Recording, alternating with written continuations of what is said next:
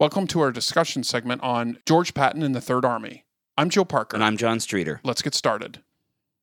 John, I am constantly amazed at the lack of knowledge when I ask people, have you heard of Audie Murphy or George S. Patton? Really? Maybe I'm asking the wrong crowds, but for one, that's great for us because it means we have a lot of work to do. Two, it's interesting to be surprised in that way. Yeah, really. So as a result of that, I'm probably going to ask you some obvious questions. Some of them are. Okay. Related, obviously, to the podcast, but really trying to dive deeper into the person of Patton, like what we see in his actions and how that translates back into who he was. Okay. So you quoted this in the podcast from James chapter 3, verse 7 and 8.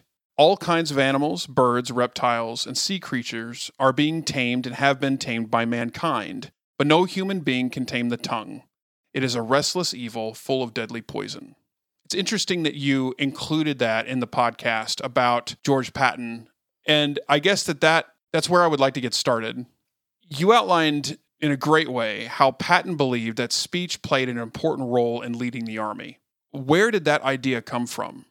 It very much came from John Pershing, his kind of mentor and role model in the Army. Pershing, like Patton, believed in leading from the front. He believed in a commander's presence on the battlefield making a key difference in any military campaign. He wanted his men. He's kind of like a coach. He wants to know his team, you might say. He wants to know his army, know his men, and he wants them to know that he knows them, so that they feel more of a sense of camaraderie with their commander than they otherwise might if the commander is very absent. Okay. Was Patton his words or his actions? That's a good question. It depends on who you ask. To his soldiers, he was his actions. To everyone watching at the time, he was his words. And I think his actions, to coin a phrase, spoke far more loudly than his words. I mean, he played a vital role in destroying Nazi Germany. Sure. It would have been destroyed without General Patton. As we've talked about in the past, Hitler had never had any chance by 1941 of winning against Britain, America, and Russia. But his drive, his determination ended a lot of Nazi lives and saved a lot of American lives in the process. Yes, he also got men killed. That he did make mistakes. Something I didn't have time to quote in the podcast, but towards the end of the war, he sent men on a raid to liberate some American POWs, including, I believe it was his son-in-law. It was a family member in some way, and it was a botched raid and got quite a few people killed. So he was not in any way, a god of war who couldn't make mistakes, but he got much more right than he did wrong, especially when you look at his actions. His words, totally different story. So those who were around him, those he worked with, defined him by what he did. Those who had no experience around him or working with him or even knowing him judged him by what he said. Well, no, because General Pershing judged him by what he said. That ended a 20-plus year friendship, almost 30-year Did Pershing end the friendship, or did Patton end it as a result of that conflict? They never spoke again. I don't remember off the top of my head who basically said, okay, I'm done. So Pershing heard what he had said. Correct. And said, because he was in retirement. He was back in the United States watching from afar what's going on in World War II. Gotcha. And as a result, somebody never spoke to the other again. Correct. Okay. I would imagine it was Patton who said, all right, I don't need you in my life, but I don't know for sure. Interesting. What level of importance did Patton place on history? And how did his study of history influence his life and his work? Oh, tremendously. I mean, it was one of the two subjects he was good at. He learned history from his father, and I believe from his grandfather. I think his grandfather was still around. Family history was very important to him. He had two ancestors who fought in the Civil War, one who fought in the Revolution. Now, they fought for the Confederacy in the Civil War, but that did not diminish Patton's respect for his own family history. He understood, like many of the people we've talked about over the past 6 seasons, that the past really is the key to the present, that it's good to know where you came from as a person, as a society, whatever, in order to understand where you are and also where you're going.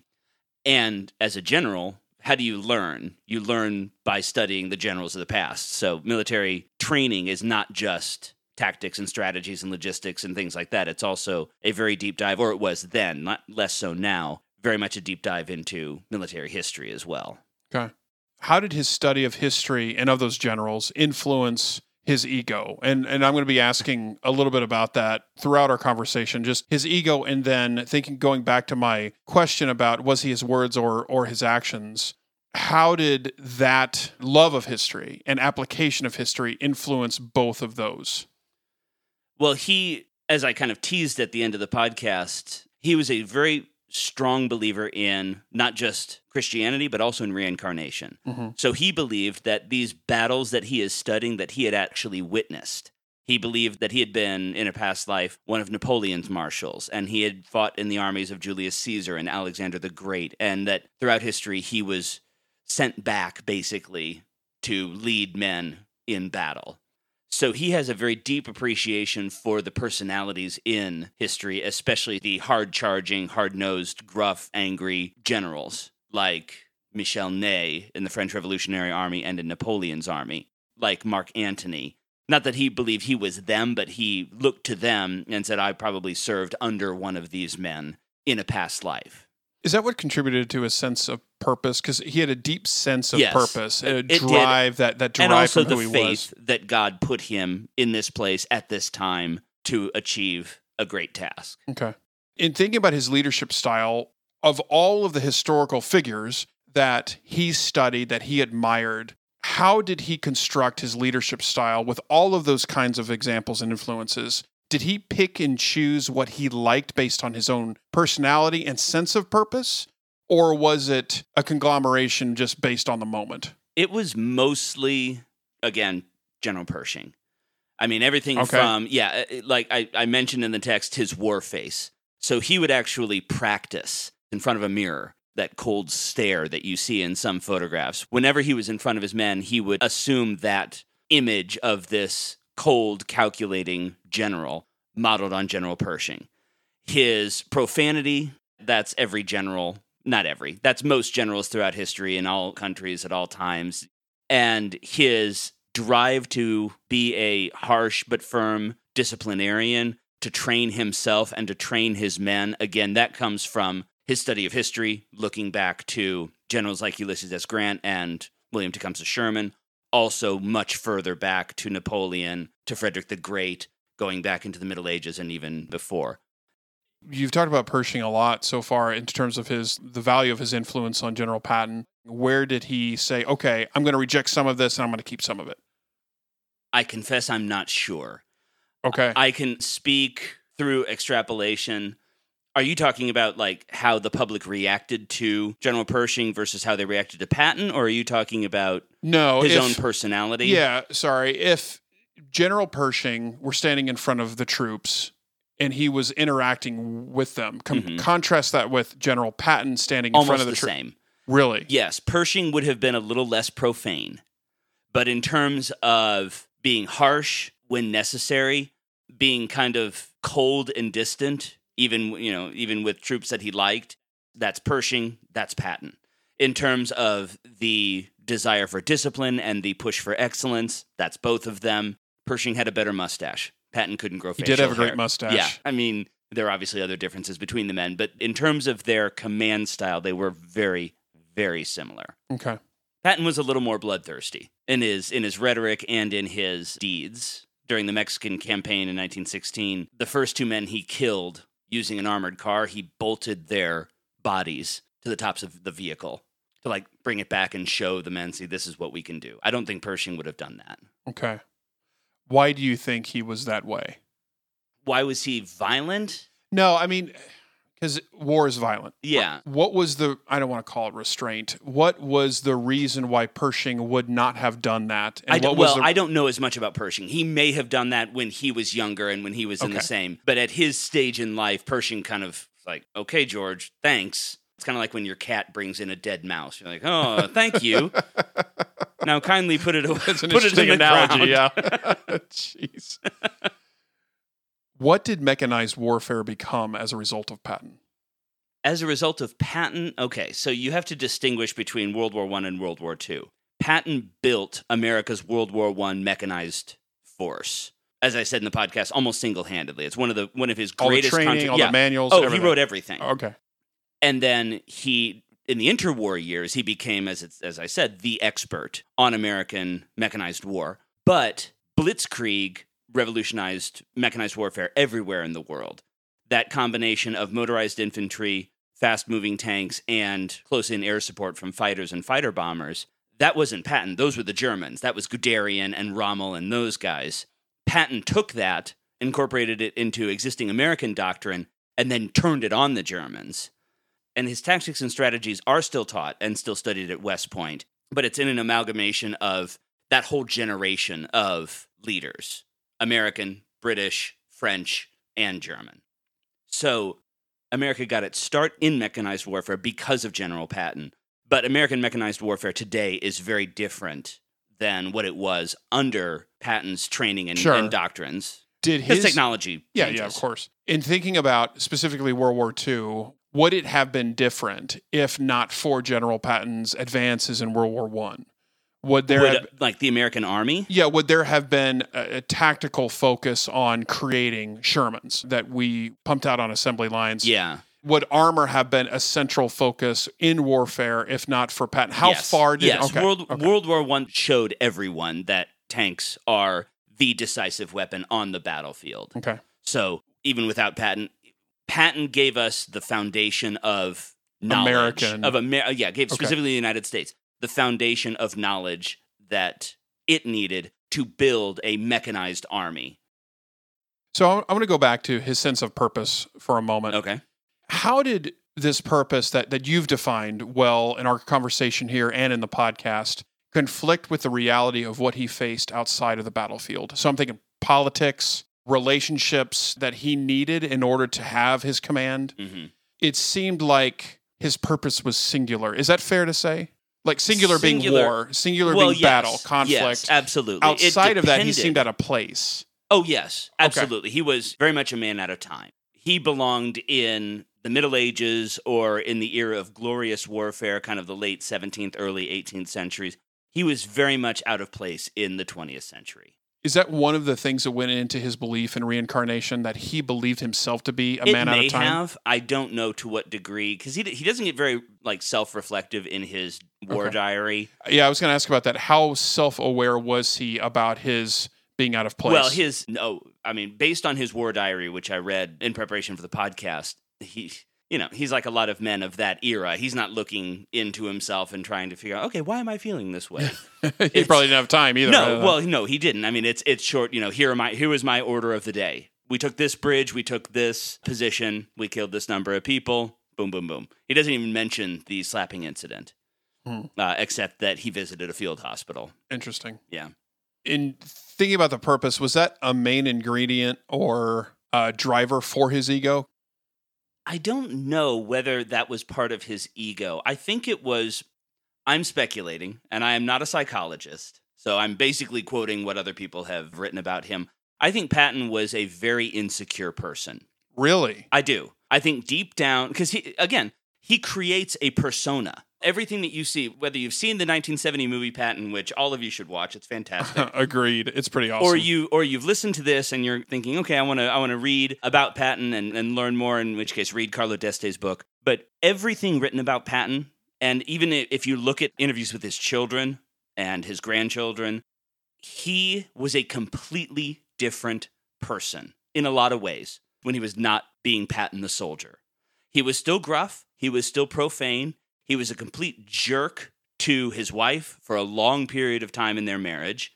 He resented her because she was a successful novelist. She published, I know, 1, possibly 2 novels. Really? At a time, this is between World War I and World War II, where Patton doesn't feel like he has any purpose in himself because the American Army, after World War I, demobilizes most of its tanks and turns the tank school into a purely theoretical exercise. He's aging. He hits a midlife crisis, and he cheats on his wife.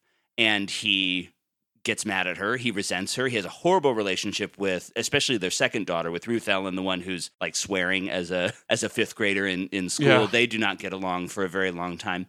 It's only when World War II breaks out and Patton senses, okay, my time is coming, that he reconnects with his wife, reconnects with his children, and becomes genuinely a good father and a good husband. So the fact that he resented his wife for her success, the fact that he has to present a persona that he feels he can't be who he is, that would suggest to me that he might be a little bit insecure. Is it insecurity, or is it really just feeling like you don't have a purpose? If you don't have a purpose... It could be that. I wouldn't call that insecurity. I don't take insecurity to be an insult. No, I'm just trying to... It's really interesting. I had no idea. I figured, and that goes back to my earlier question about, was Patton his words or his actions? Mm-hmm. So was he who he was? Was he the same man on the battlefield as he was at home? Did he change who he was depending on his environment? He changed how he interacted with other people. I don't think he changed like who he was as a person, but he's the confident general who always knows what he has. It's the same as in a completely different sphere, nowhere near as important as teachers and police officers and a lot of public servants. They have to present themselves in a different way. You do as a leader of men and women in an office. You have to do the same thing. But for Patton, that persona is so hard charging. I wonder if it wasn't compensating for a sense of insecurity. And again, I don't know. I'm not a psychologist. No, it's a very interesting point, and I wonder, just taking it a bit further, if the sense of purpose that he felt seems so large to him that it was like, how am I going to do this? Oh, I think, well, not how, but it was on his mind. He was completely self-confident in terms of his military abilities. He did not doubt them at all. He doubted his ability to be a husband, to be a father, and to live in a world at peace. He really struggled during the 20 years between World War I and World War II, and in the 7-8 months after World War II. That's a great point and a great segue. I want to contrast him with Churchill. Okay. So Churchill and Patton, obviously, they're not the same. No, but not at all. But these figures seemed made for their time. Churchill specifically, he had that time when, when he was in the wilderness. Alone, when he was alone. Yeah. Like, between the wars, when he pretty much was out of power. Patton, similarly, is still in the army, but not doing a whole lot. Were these men suited for this time specifically because the actions that were required of them were so specific, or is it something else? Are these just... You mentioned earlier that Patton seems to be a man out of time. Mm-hmm. It seems like also he was born and lived during the time when that suited him best. Yeah. So it's an interesting thing. Everything was focused on singularly these two world wars, the two major things in their life. I invite everybody to go back and hear the Churchill podcast episodes. One of your best. Thank you. I really enjoyed those. But it's just one of the few good ones you've written. Of course. You knew it was coming. Please keep that in.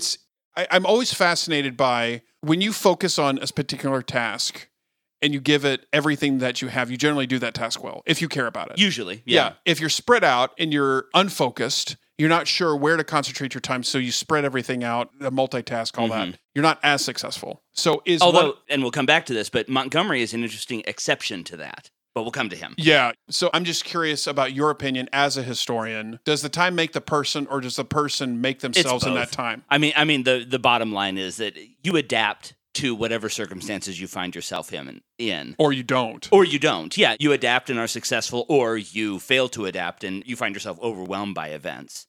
You contrast Patton with someone like Ambrose Burnside in the American Civil War, who, on paper, is absolutely qualified to lead an army in battle. Patton ends almost every single battle, victorious. Burnside, he commands in one battle, and he ends it having a mental breakdown in his tent, hunched over, rocking back and forth, simply saying, those men, those poor men, that he had sent to battle because he could not adapt to the changed battlefield conditions that were imposed on him by Robert E. Lee. Patton, very good at adapting and watching what's going on a map, or because he was always up with his men from his tank or his jeep, watching what's going on, going, okay, we need to do this, we need to do this, we need to do this. Great men see obstacles, adapt to them, overcome them, and hold the enemy by the nose and kick him in the balls. Right. One of the things I wanted to ask you about, one of my favorite lines from the Patton movie is when he's giving the speech at the beginning. And he said, we are going to reach into their living guts. We're going to carve out their living guts. We're going to carve out their living guts and use them to grease the treads of our tanks. Yep. We are going to murder them by the bushel. They had to severely curtail the amount of profanity in that movie. And that movie was scandalous when it came out.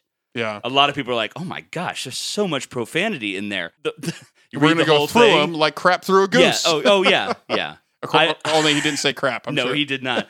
I read portions of the speech bleeping. I just said bleep whenever Patton would swear to my military history class this year. And one of my students, I was kind of impressed with how bold he was. He had his phone out under the table and he's reading along and he's just laughing himself silly because Patton is so eloquent with his profanity.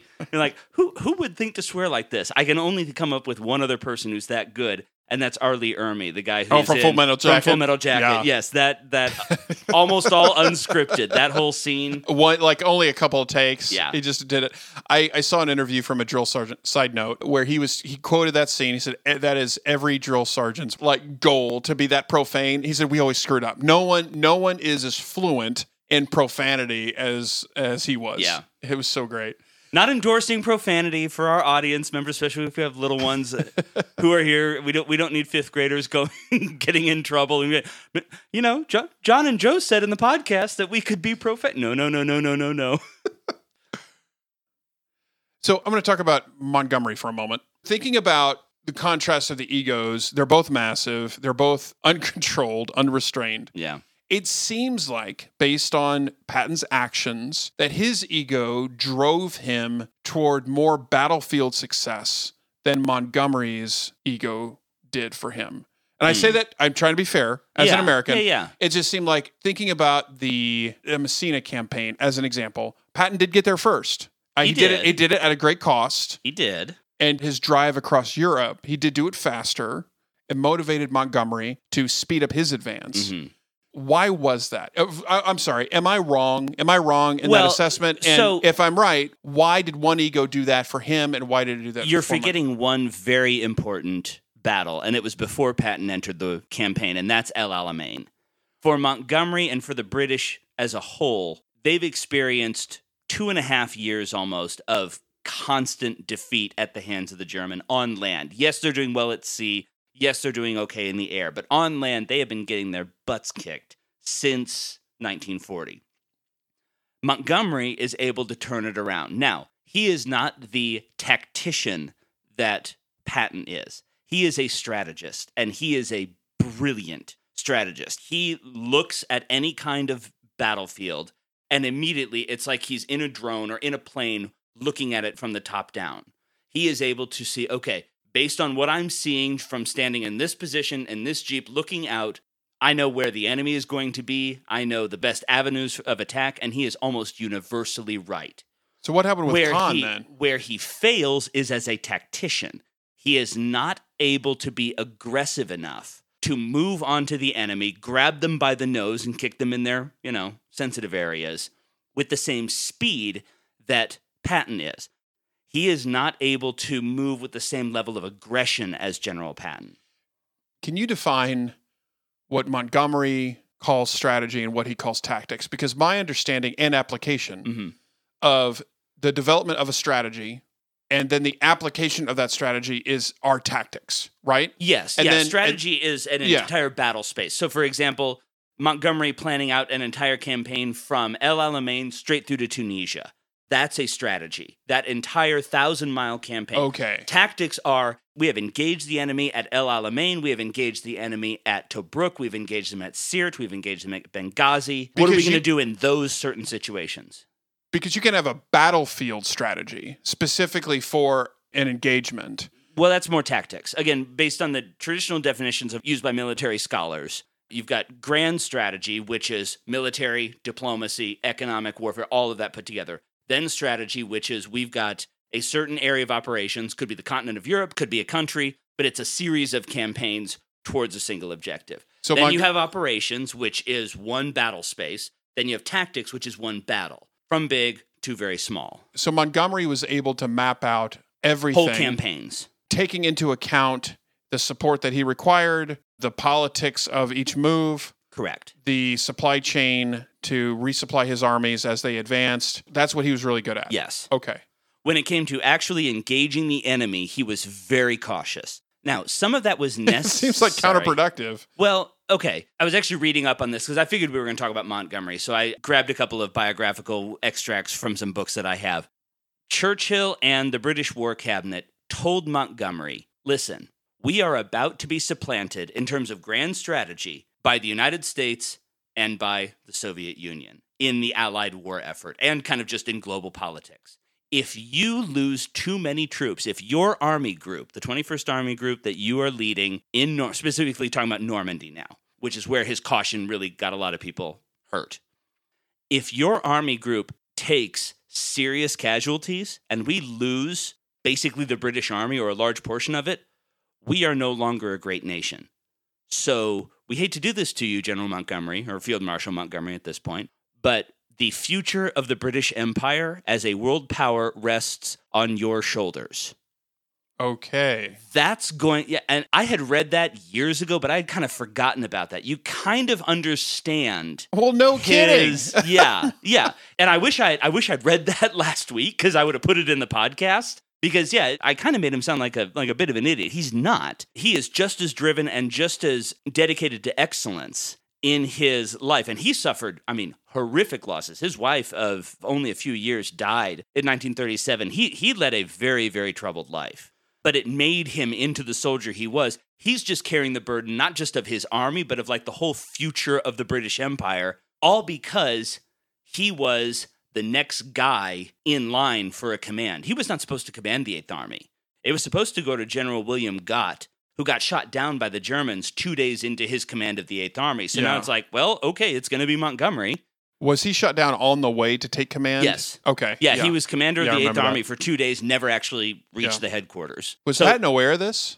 I don't think so. Because Patton and I don't know that Patton would have cared. He kind of... Well, I just think it adds as much needed context to the lack of tactical application of the strategy. To an extent, that's true. And he probably... Historians didn't know about that conversation until the 1960s between Churchill and the War Cabinet and Montgomery, where they said, you've got to keep your army intact. That was finally released. I believe it was in the 1960s, maybe the 1950s. Okay. Jeez. Yeah. Wow, didn't know that. Yep. Interesting. So, all right. So, speaking of Montgomery, I want to go back to Patton, talk about the North Africa. Specifically, in the Patton film, there's a scene where he's taking command, and he's in this small town that is attacked by 2 German bombers. Oh, I love that scene. I do too. And they just got done having a conversation about how the British have air superiority. Yeah. And not the British, the Allies. The Allies. Yeah. We have total air superiority. Yeah. Everywhere in the Mediterranean. Very, very confident. That was a horrible British accent. I apologize to all Brits everywhere. Please be mad at John. That would be my preference. Anyways, he tolerates being attacked for a couple minutes, and then he's like, that's enough. Yes. He takes out his handgun, jumps on top of a car, and starts shooting at these planes. Did that happen? First thing. And second thing, what were the circumstances, the real ones? So the Allies did struggle with the occasional German raid. Yes, they had complete air supremacy in the Mediterranean, but the occasional very, very aggressive and very daring German pilot would take off from a base somewhere in Italy and try and mount a raid somewhere in the Tunisian area of North Africa. I'm trying to remember. I don't think Carlo d'Este or any of the other biographies that I've read of Patton mention that incident, but a lot of times in film, as you know, you kind of have to amalgamate certain moments in a film take it from a variety of sources. Yeah. There's a moment in that film where Patton meets Montgomery in Messina, and Montgomery says, "Don't worry, Patton, I shan't kiss you." And Patton says, "Oh, that's a pity because I shaved particularly close in preparation for getting smacked by you." Didn't happen. Yeah. But Patton did say that to General Alan Brooke, another British general, at another point in the campaign. There was a moment in the Mexican expedition where Patton, who always carried at least 2 guns with him, he had ivory pistols. He had one. He had an ivory-handled Colt single-action Army, which he replaced after his 1911 randomly went off in a tavern. And he was like, okay, maybe that's not a good idea. Oh, choose a revolver. Yes, so he picked a revolver. So he had his ivory handle, and then he had a Walter PPK, this tiny little 380 or 9mm short that he would just keep tucked in his pants and pointed in a rather dangerous direction. Yeah. I wouldn't recommend that. No, do not do that. No, but he was standing in an armored car firing at a couple of Mexican banditos from Pancho Villa's rebel group. And so the filmmakers probably took that and was like, it would be really funny if he's standing on the roof of a car shooting at a German plane.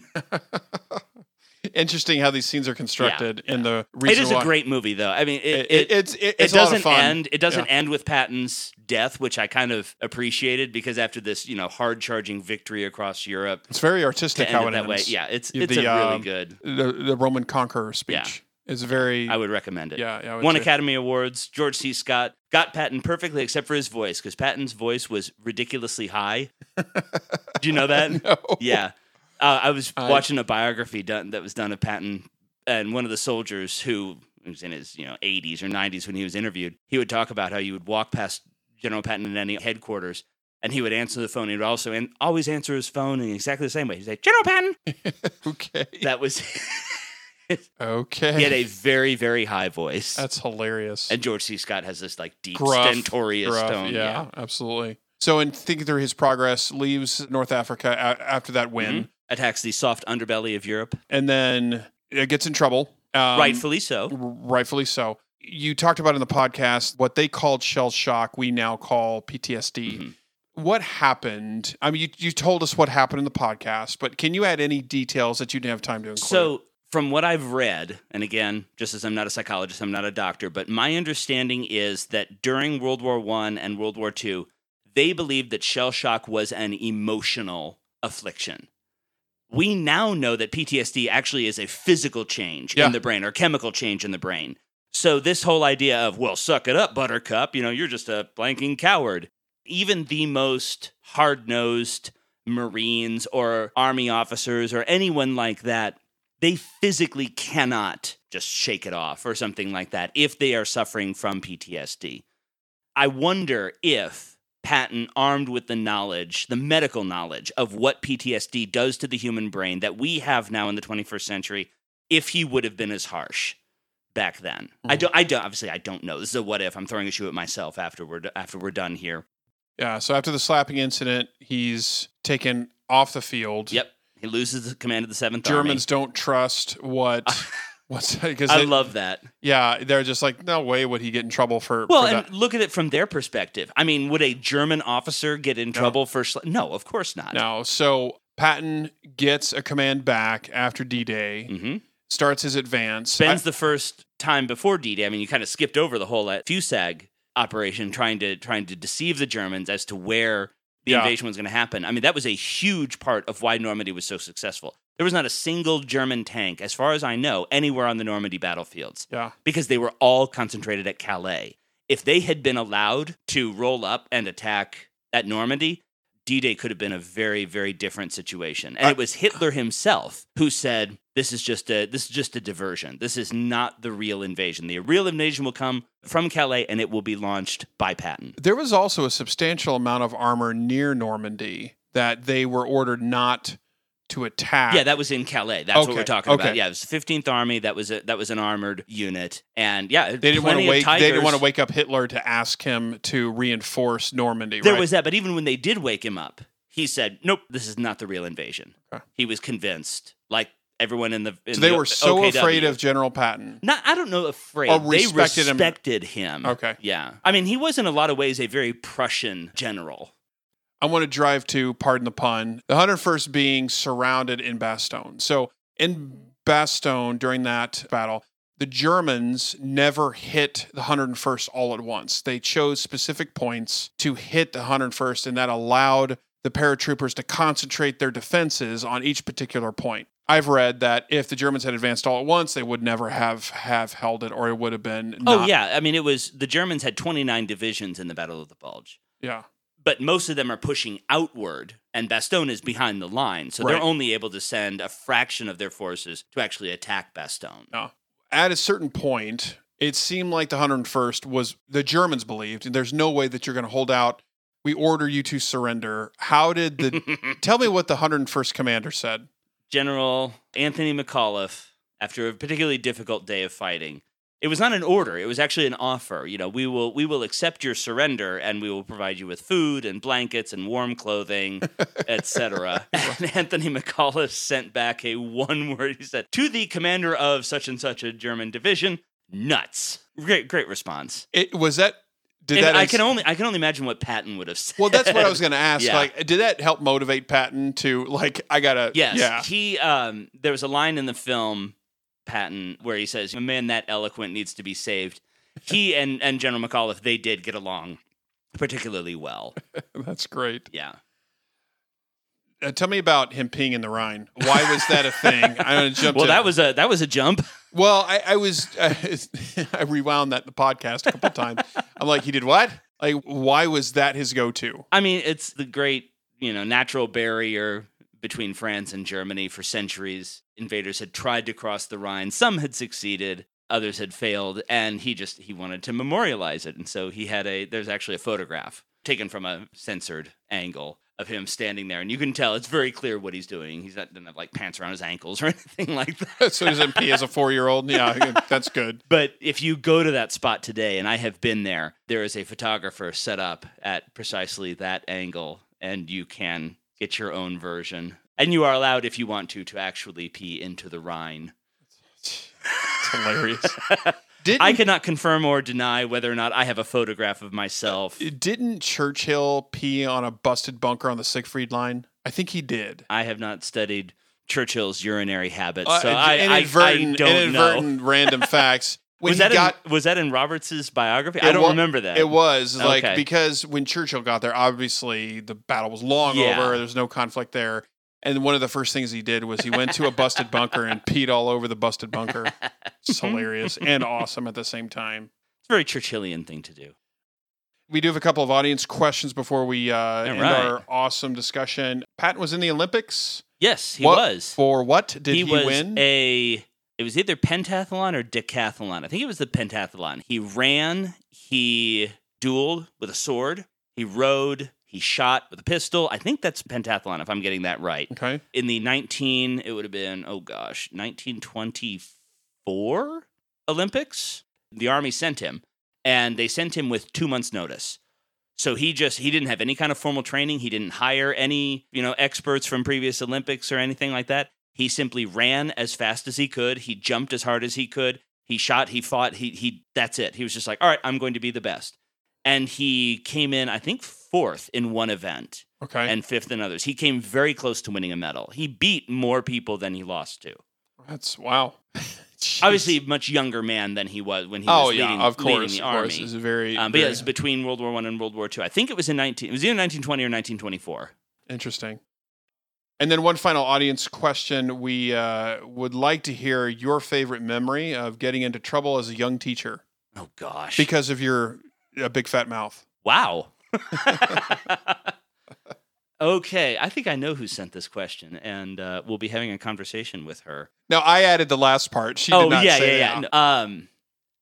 This was my first year as a teacher, and I had no experience. Let's just say I was not the most tactful of human beings. And you probably remember this because you knew me back then. But I was at a school that paid you by the number of students you had, which is kind of an interesting system back then. More schools do it nowadays, homeschool co-ops, university model schools, things like that. Halfway through the year, they offered a class that was a direct competitor to one of mine. And it was a class that I did not think very highly of in terms of like the educational quality. I remember. You remember this?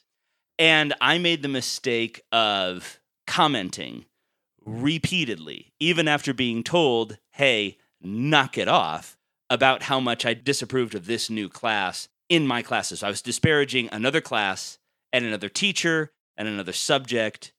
And it got to the point where my boss pulled me in and said, listen, you need to consider yourself to have been fired. Now, talk to me about why I should rehire you, basically. Wow.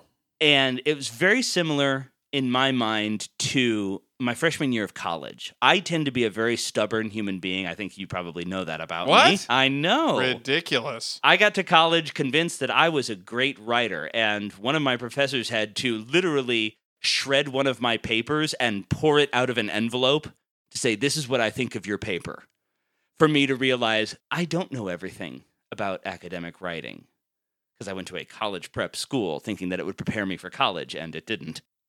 And that same thing that happened there. I mean, I was fired from this school. Yeah, so I had to eat a fair amount of humble pie, and my boss was gracious, and it's actually the same school that I still teach at now, 17 years later. But it was, yeah, that was a humbling moment. I didn't have to apologize to this other teacher or to my students or anything like that. I didn't have to endure Patton's level of humiliation. But I had to eat some humble pie in that meeting. That was pretty rough. Yeah. We all have moments like, well, maybe not all of you. Some of you are better able to control your tongues than I am. I have many of those moments I look back on. Okay, well, since I had to tell a story, now you get to. Oh, there's so many to choose from. I don't know which one. Early in my career, I was put in charge of a small group. I was way too young and inexperienced to get that role. And I did not have a servant leadership mentality. It was very much my way or the highway, just do what I say. I don't care. I was what you call a grenade thrower. I would make comments, or I would, if somebody did something that I disapproved of, I would directly describe why I didn't approve of it with no consideration towards having a conversation to look for a solution rather than saying, well, here's what I think of this, and then kind of back out. That is not leadership. And so I had some very more mature people in my life who saw me do this several times. And the value of this kind of input is immeasurable. They took the time and they said, hey, Joe, we're going to take you off this team. We need you to mature and grow in these areas. And here's why. At first, I was resentful. I blamed everybody but myself. And even to the point where I said, but I was right. And it's like, well, you were right sometimes. But what was the fruit of you throwing these grenades? Was it suddenly people are motivated to do a better job? Was it you have equipped them to be successful? Was it you have set a positive example for them to follow and encouraged that followership rather than trying to whip them forward, right? And there was no fruit. It was the exact opposite of all those things. So eating humble pie, very, very thankful for people calling that out. One, very thankful, citing faith here for the Lord's correction, because it's because of him that I was able to see, okay, yeah, I was wrong. And as a result of going through that challenge, I grew. And I'm not perfect, but it's still true. It's still, you can attest to that, John. No, it's very much like we all go through this, and we have the choice in these moments to either grow or not. If we don't grow, we stay exactly where we are. And you wouldn't have had a job. I wouldn't have had a job, but we would have held on to that thing so hard. We'd be like, I'm right. I know I'm right. Yeah. As the world passes us by. So I've had many of those kinds of circumstances where I've had these growth opportunities and been blessed by people around me to say, you got to stop. As we close out the season, John, when we're thinking about heroes, what are some final pieces of advice that you can give our audience as we encourage them to continue reading about heroes in history? What are ways that they can garner the lessons that those lives and actions teach us? And then through the gaining of that knowledge, what are some ways by which they can apply the history that they've studied? Well, to the second point, I mean, it really depends on what the lesson is and who the hero you're reading about is, because, I mean, you would apply the lessons from Patton differently than someone like maybe Marie Curie or Mohandas Gandhi or someone like that. So I think that you need to be open to these lessons and just take as much in as you can. I think that's where I would start. I would say to audience members, and I hope that you all have enjoyed this season on Heroes, I would encourage you to read and learn and watch documentaries and however you consume content, whether it's on paper or electronically or something like that. Don't look for heroes in our world today. They do exist, and there are a lot of them, but look to the past. Whether it's in politics, there are not many heroes there, or in the military, there's more, or in culture, or in medicine, or in science, or wherever it is. I would encourage you to look into the past and look for these heroes. And I would suggest that, one, you cast as wide a net as possible, because you find heroes in every walk of life. And two, and this is my main takeaway from General Patton, and it bears repeating here, don't mistake heroes for saviors. Heroes are men and women who have done great things.